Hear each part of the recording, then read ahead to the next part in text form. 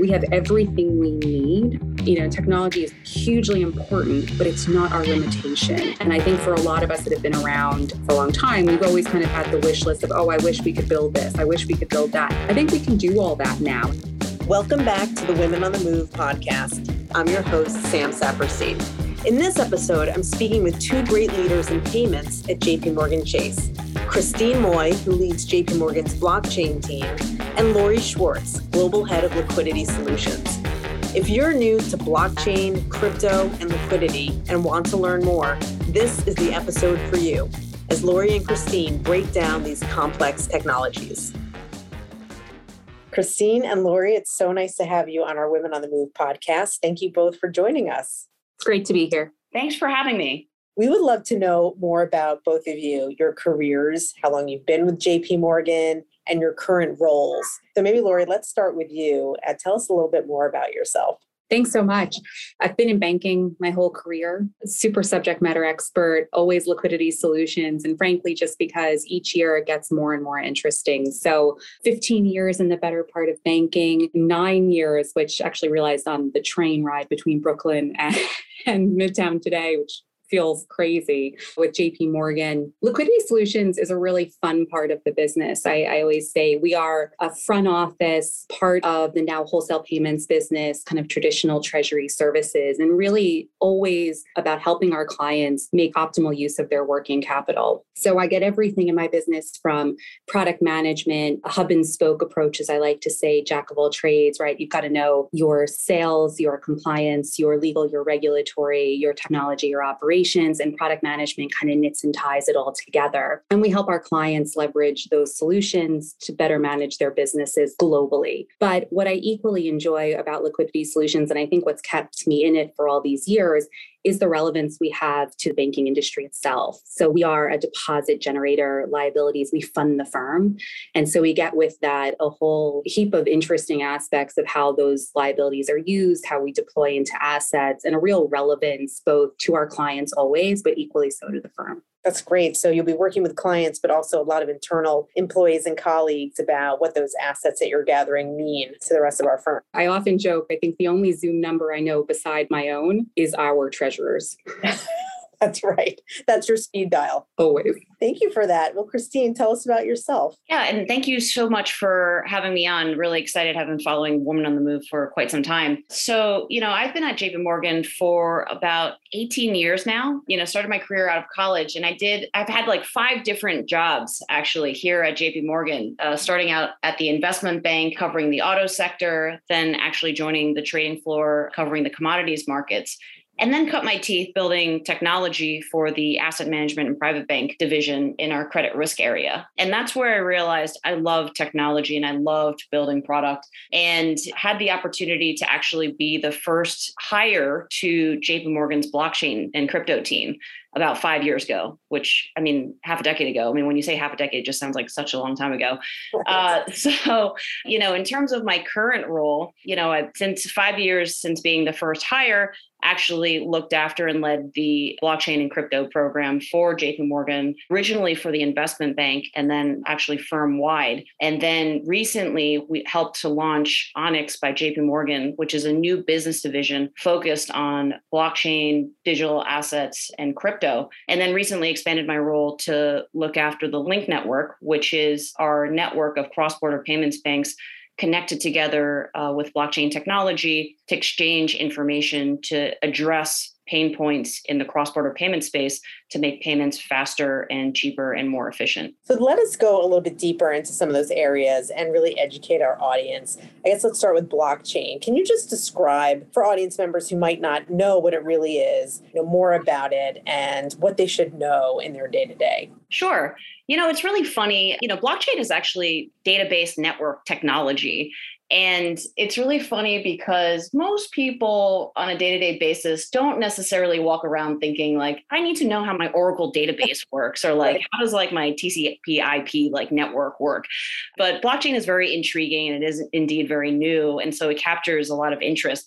So, without getting into the gory details and just losing everyone down like a technological rabbit hole, what I like to do is just have people imagine a shared spreadsheet, say like a Google spreadsheet, because really the best way to think about blockchain is that it's a ledger that is shared by multiple participants and it's updated in real time, kind of like how you would imagine a Google spreadsheet, except without the Google part. Imagine you have like all these tiny little spreadsheets living on, or ledgers, let's call them digital ledgers. So just so we don't just think about work, you have all these digital ledgers living on everybody's computers and they're all connected. And if I, do something like that updates on the little ledger that's on your computer, and then, this happens all around the world. What's really interesting about this shared ledger is that it uses cryptography and consensus mechanisms to basically ensure that all of these people that are, or businesses and people that are connected on this ledger are sharing in the same state of the world, and that this ledger is tracking sort of like the historical progress of whatever the things we're tracking. So the easy way to think about it is the Bitcoin blockchain is basically the digital ledger of all the Bitcoin transactions that have happened in the history of the world, as an example. And so basically what you get from this shared ledger is that you're able to have unique digital assets that have a transaction history, or what we in like blockchain nerdland like to call like provenance, things that are typically digital and that you can typically replicate to no end and don't necessarily have history, can suddenly be unique and special because they have almost like an audit trail associated with it. Well, thank you for that. I think that seems like a very straightforward explanation I can get my head around. Tell us then how cryptocurrencies relate to blockchain. How do they use blockchain technology? Yeah, actually, the way that you can think about it, if you take my spreadsheet or digital ledger example, is that cryptocurrencies or crypto assets are the asset types or things that you would track on the digital ledger. So, let's say, for example, in, your normal non-crypto life, you use a spreadsheet and you'll track US dollars, or you would track euros, tracking something on your spreadsheet. And, for as many things as you can track on a spreadsheet, that's how you can think of the many things that you can track on a blockchain. However, the one critical thing to understand is the differentiation between public blockchains and permission blockchains. And this is really important to note. And so when we talk about cryptocurrencies, crypto assets, this usually lives on the public blockchain side. On the public blockchain side, it's actually open to the entire world, and anyone with a computer and internet connection can have access to cryptocurrencies and crypto assets and public blockchains. The interesting thing about public blockchains is that you don't have to properly identify yourself. You don't have to KYC yourself. You can just, use the software and just join. And, because of that, people actually mistaken blockchain crypto technology as being anonymous and good for use for crime or ransomware. There's actually a big misunderstanding. It's not anonymous. It's pseudonymous, which means you don't necessarily have to identify yourself up front.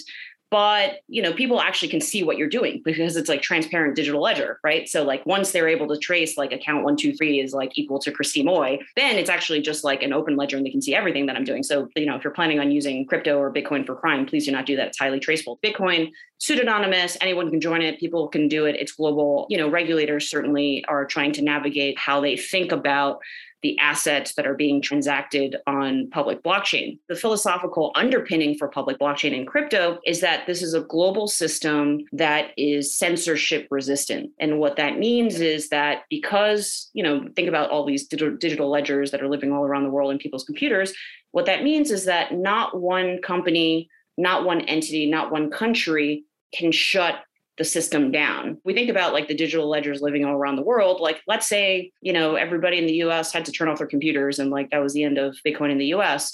There would still be digital ledgers running in Switzerland or Canada or other parts of the world that would keep the system going. And so people, appreciate this idea of censorship resistance in this type of technology. So thank you for that background. That was a really interesting way to sort of think about what we're doing. Can you talk about some of the use cases for blockchain technology? What do you see out there in terms of its benefits right now, or where it's also been from a few years ago until now? Yeah. I mean, it's actually a continuing journey of discovery. And we've been at it, as I mentioned, for about a half a decade. And we're still really early. We think we're building the next generation internet of value.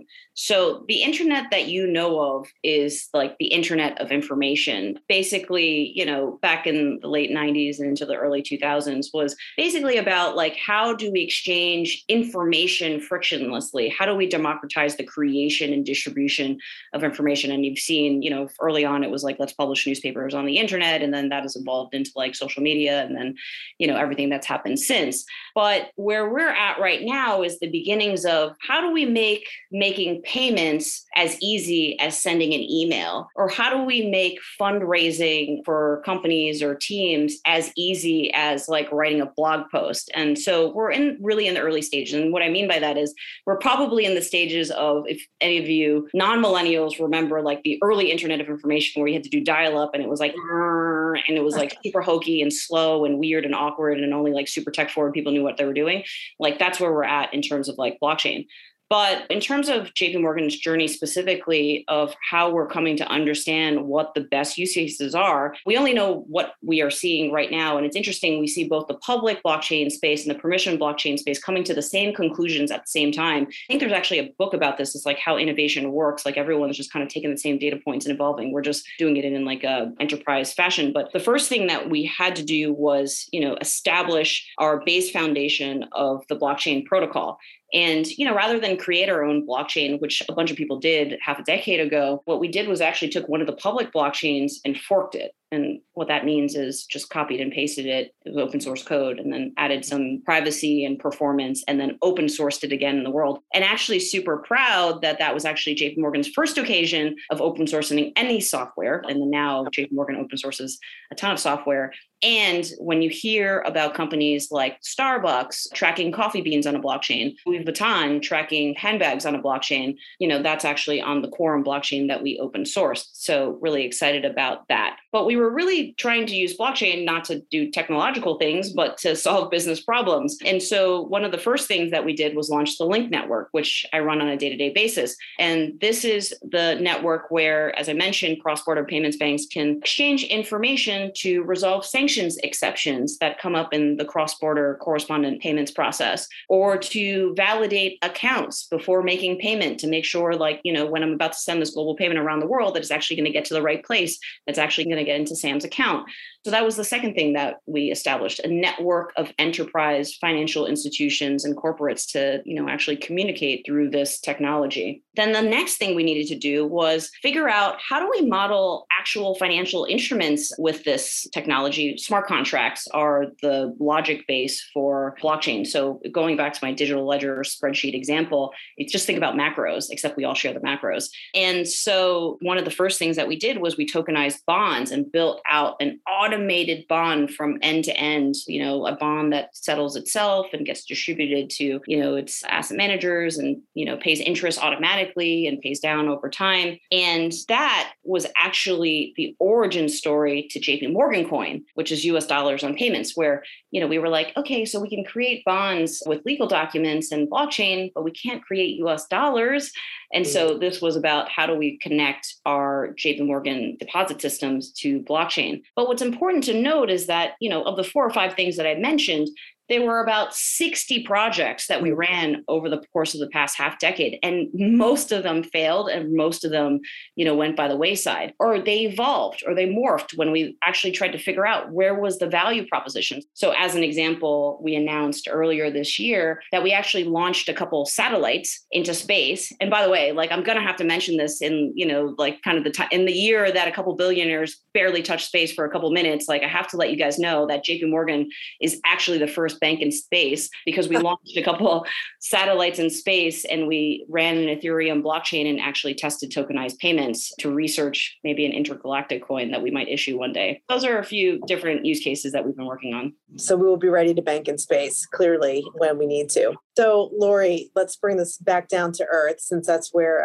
most of our issues currently reside. Tell us about liquidity management, just to start with. What is it that you do for clients and why is it important for them? And actually, Christine said something that is super relevant. And I think the major connect point between some of the areas that we're exploring and innovating, and then what we really do every single day to help our clients manage their business. And that's the keyword of value, right? So whether the internet of value or the value of payments, we're helping companies move money across the globe. And that sounds super easy at the, let's call it, outer space level. But as you start to go down in deep, it becomes really complicated. So I often start think about your own personal life. You have a bank account. Maybe you have one or two, probably have an investment account somewhere, but you have within your own personal life, pretty good understanding of what money is coming in and what money is going to go out. Right. So if you work for JP Morgan like I do, I know when my direct debit's coming through, I have a mortgage, I have a too expensive credit card bill, and then I have, miscellaneous that will come in throughout. So I can pretty much manage that complexity. I live in the US today, so I'm pretty US dollar focused, albeit up until January of this year, I was in England. So I have a fair amount of sterling. So there's a little currency risk, but nothing that I'm not fully aware of and can manage. But if you take that from a simple person perspective and kind of blow that up to global multinationals, financial institutions, broker dealers, we bank the whole lot of them. You start to encounter, yes, currencies, countries, cutoff times, legal entities, and managing with a view to understand how much cash you have, where it is, how you get access to it to ultimately optimize it becomes increasingly complex. So what we help companies do is firstly, understand through visibility. So if you don't know what you have, there's no way you can manage it. And then in large multinational corporations, there is an aspect of being able to control. You might know you have 100 million rupees sitting out in India, but can you actually get access to it? And then when we have a landscape of the accounts, the cash, understanding of what's coming in, what's coming out, we help clients optimize with a view to risk mitigate. And I think that is a part of our business that we always think about in terms of, our risk mitigation and what we do, AML, sanction screening, let's make sure the payment is protected. But from a liquidity solutioning perspective, and we say risk management, what we're meaning is we need to make sure and help our clients have enough cash on account to de-risk the potential of payments failure. Because what's sitting on the end of that payment can be a small acquisition, it can be a utility bill, it can also be your payroll. And that's just not things that any global company or any company wants to risk failure of. So Lori, in the past year and a half during the pandemic, what did you have to do to change to meet clients' needs and to make sure things would still work in this world? And talk about what virtual accounts or other virtual products have meant during this time. Yeah, so it was very interesting with what happened in kind of the aftermath of the start of the pandemic, right? There was a single question that I think every treasurer was asking: how much cash do I have and can I get access to it? So liquidity became at the fore. And the first thing my team did is we started working harder because a lot of the solutioning we put in place helps companies answer those questions much quicker. And so I remember sitting down with members of my team and saying, I know it's a lot. I know things that are going on. Take a moment and feel validated, because everything we've been saying for the last, however many years you've been in this part of the business has just proven to be true. Because if you don't have a good handle on your short-term working capital obligations, you will hit periods of stress in a far more opportunistic way than you would if you had a handle on those sorts of things. So we did that. I think what you're referring to absolutely in the space of virtual accounts is just how much technology has helped us in the last couple of years. And from the most basic things, because also bearing in mind that a lot of the day-to-day that our clients deal with, corporate treasurers, cash managers, is just a lot of simple things at scale. Making a payment is not overly complicated, but when you're making thousands of payments or hundreds of payments and, across the board, you need to be able to do simple things like input, reconcile, verify. It needs to tie back if it's a payment to a good provided, it needs to tie back to your system to make sure that that invoice is now done. And so a lot of activities, what we found over the years, would be segregated to ease activities like reconciliation, which meant you would have an account for A, an account for B, an account for C, so on and so on and so forth. Virtual accounts and technology kind of one-upped the traditional approach to account structuring by saying you no longer need to separate across accounts just because you need components of that information ring fence. It gave us an integrity of data at a whole nother level. You could manage multiple projects through a virtual account number, but still retain a single liquidity position by doing those things together. You could manage multiple entities, activities, pay-ins, payouts within a single liquidity position. I love that. I mean, both of you have talked about innovation as such key parts of your job, which I can see then how fascinating and compelling your jobs are because they're, changing all the time. So let me talk to you about your careers and especially to other women who might be thinking about careers in finance, but in particular in your areas. What advice would you have for them and why are you so compelled by the things that you do? And Christine, let's start with you. Sure. I think it's really interesting because the job that I'm in right now is the direct intersection of the financial markets, finance, and technology. And historically, these have been male-dominated areas. I think what's really cool to note about blockchain, technology, cryptocurrencies, this domain that we're in, is that it's super new. And because of that, it's a baselining, if that makes sense. It's like a great equalizer in that there haven't been people that have been doing this for decades and are experts and, therefore the incumbent legacy, people that dominate this domain and this industry or this technology.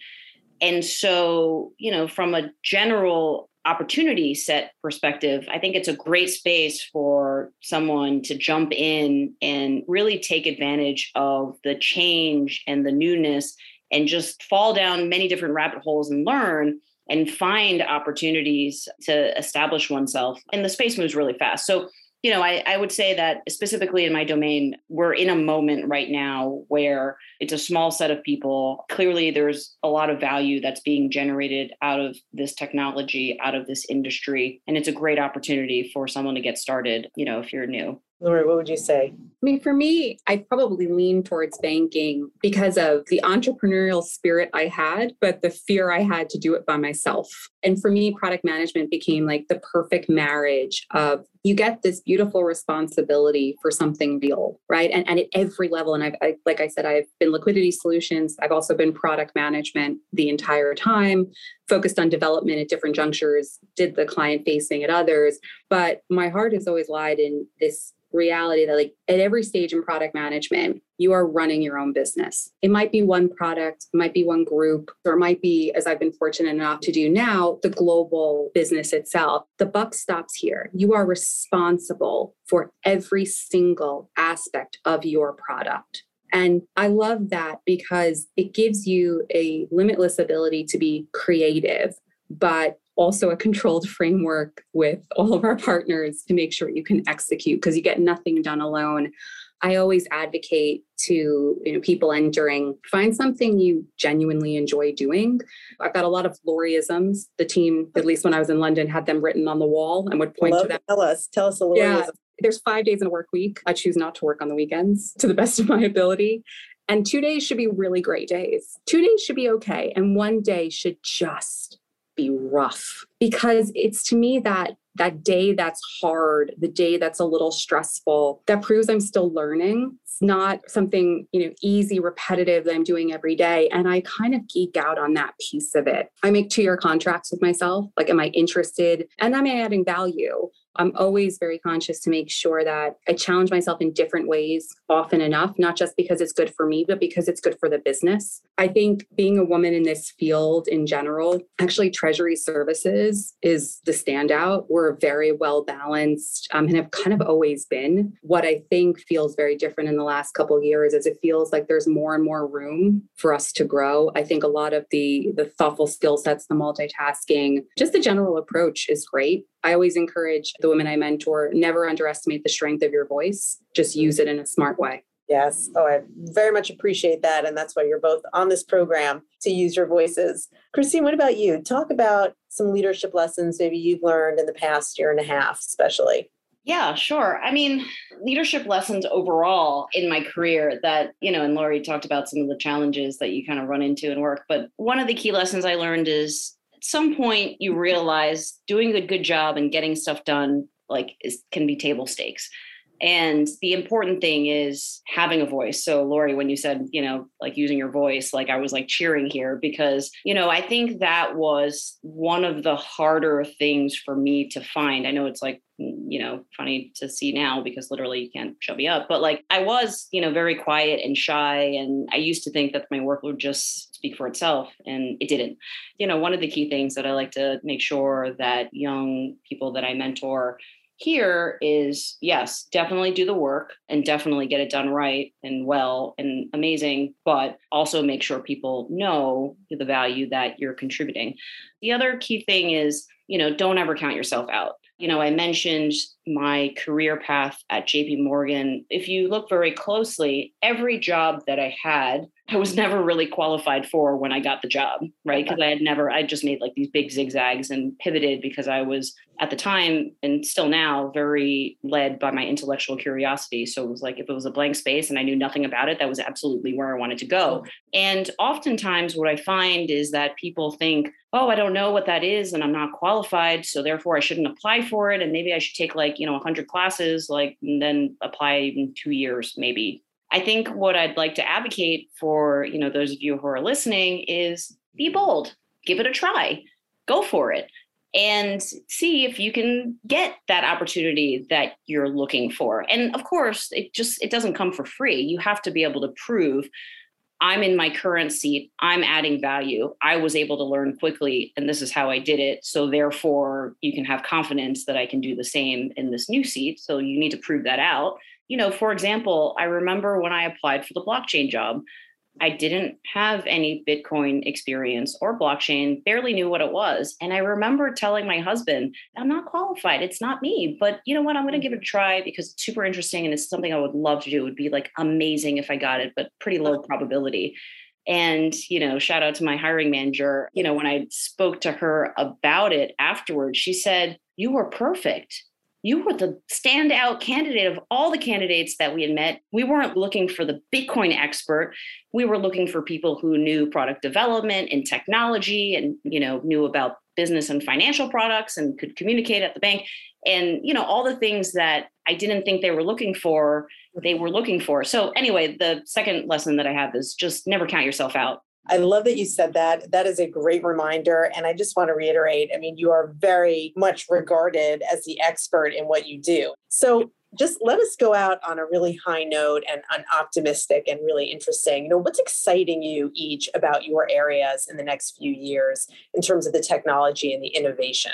I think what's very exciting, it's also what I think some days can be scary, is technology is no longer the limitation. And I say that to my product development team all the time. It's we have all the tools and we're delivering, right? With the investment that we've got is just amazing and our ability to execute phenomenal. But we are building a suite of capabilities that are not going to limit the creativity we have as a team solutioning for our clients. That shifts the responsibility to those creative minds to think of what comes next. We're not walking down a path that's been paved. We're not trying to jump at the competitor that's ahead of us. We have everything we need. Technology is hugely important, but it's not our limitation. And I think for a lot of us that have been around for a long time, we've always kind of had the wish list of, oh, I wish we could build this. I wish we could build that. I think we can do all that now, and we are. It's not to say it's all here right now, but it's in the not too distant future, which just creates a whole other different type of opportunity, innovation, creativity, co-development with clients. I think that's really exciting. Christine, what would you say? The area that, we're focused on right now and think is most exciting is digital identity. The idea that you can own your own data, you can control your own data, you can know exactly who has access to your data. We're moving into this next level, as Lori said, with technology where, it's no longer a barrier, it's actually an enabler. So many things that may not have been within our domain, within our, purview, we're seeing how new technologies can get us there. So, this is an area that, we're super focused on and really excited about. Because again, back to the whole, there was an old internet, now there's going to be a new internet. The old internet is someone's collecting all of your data and creating a central honeypot and you're the product. New internet should look a little different. A new internet, now that we've learned the lessons of the old internet, should be that you should be more empowered. You should have your digital identity as your most important asset, be safe kept just like your other important assets, like your, deposits or like your investments as an example. So, doing a lot of research, development, exploration around those themes and in that direction. It's fascinating. Thank you both so much for this wonderful conversation. I just want to say I'm really proud to call you both colleagues, and I really can't wait to see what you do next. So thank you for being here today. Thank you. Thank you.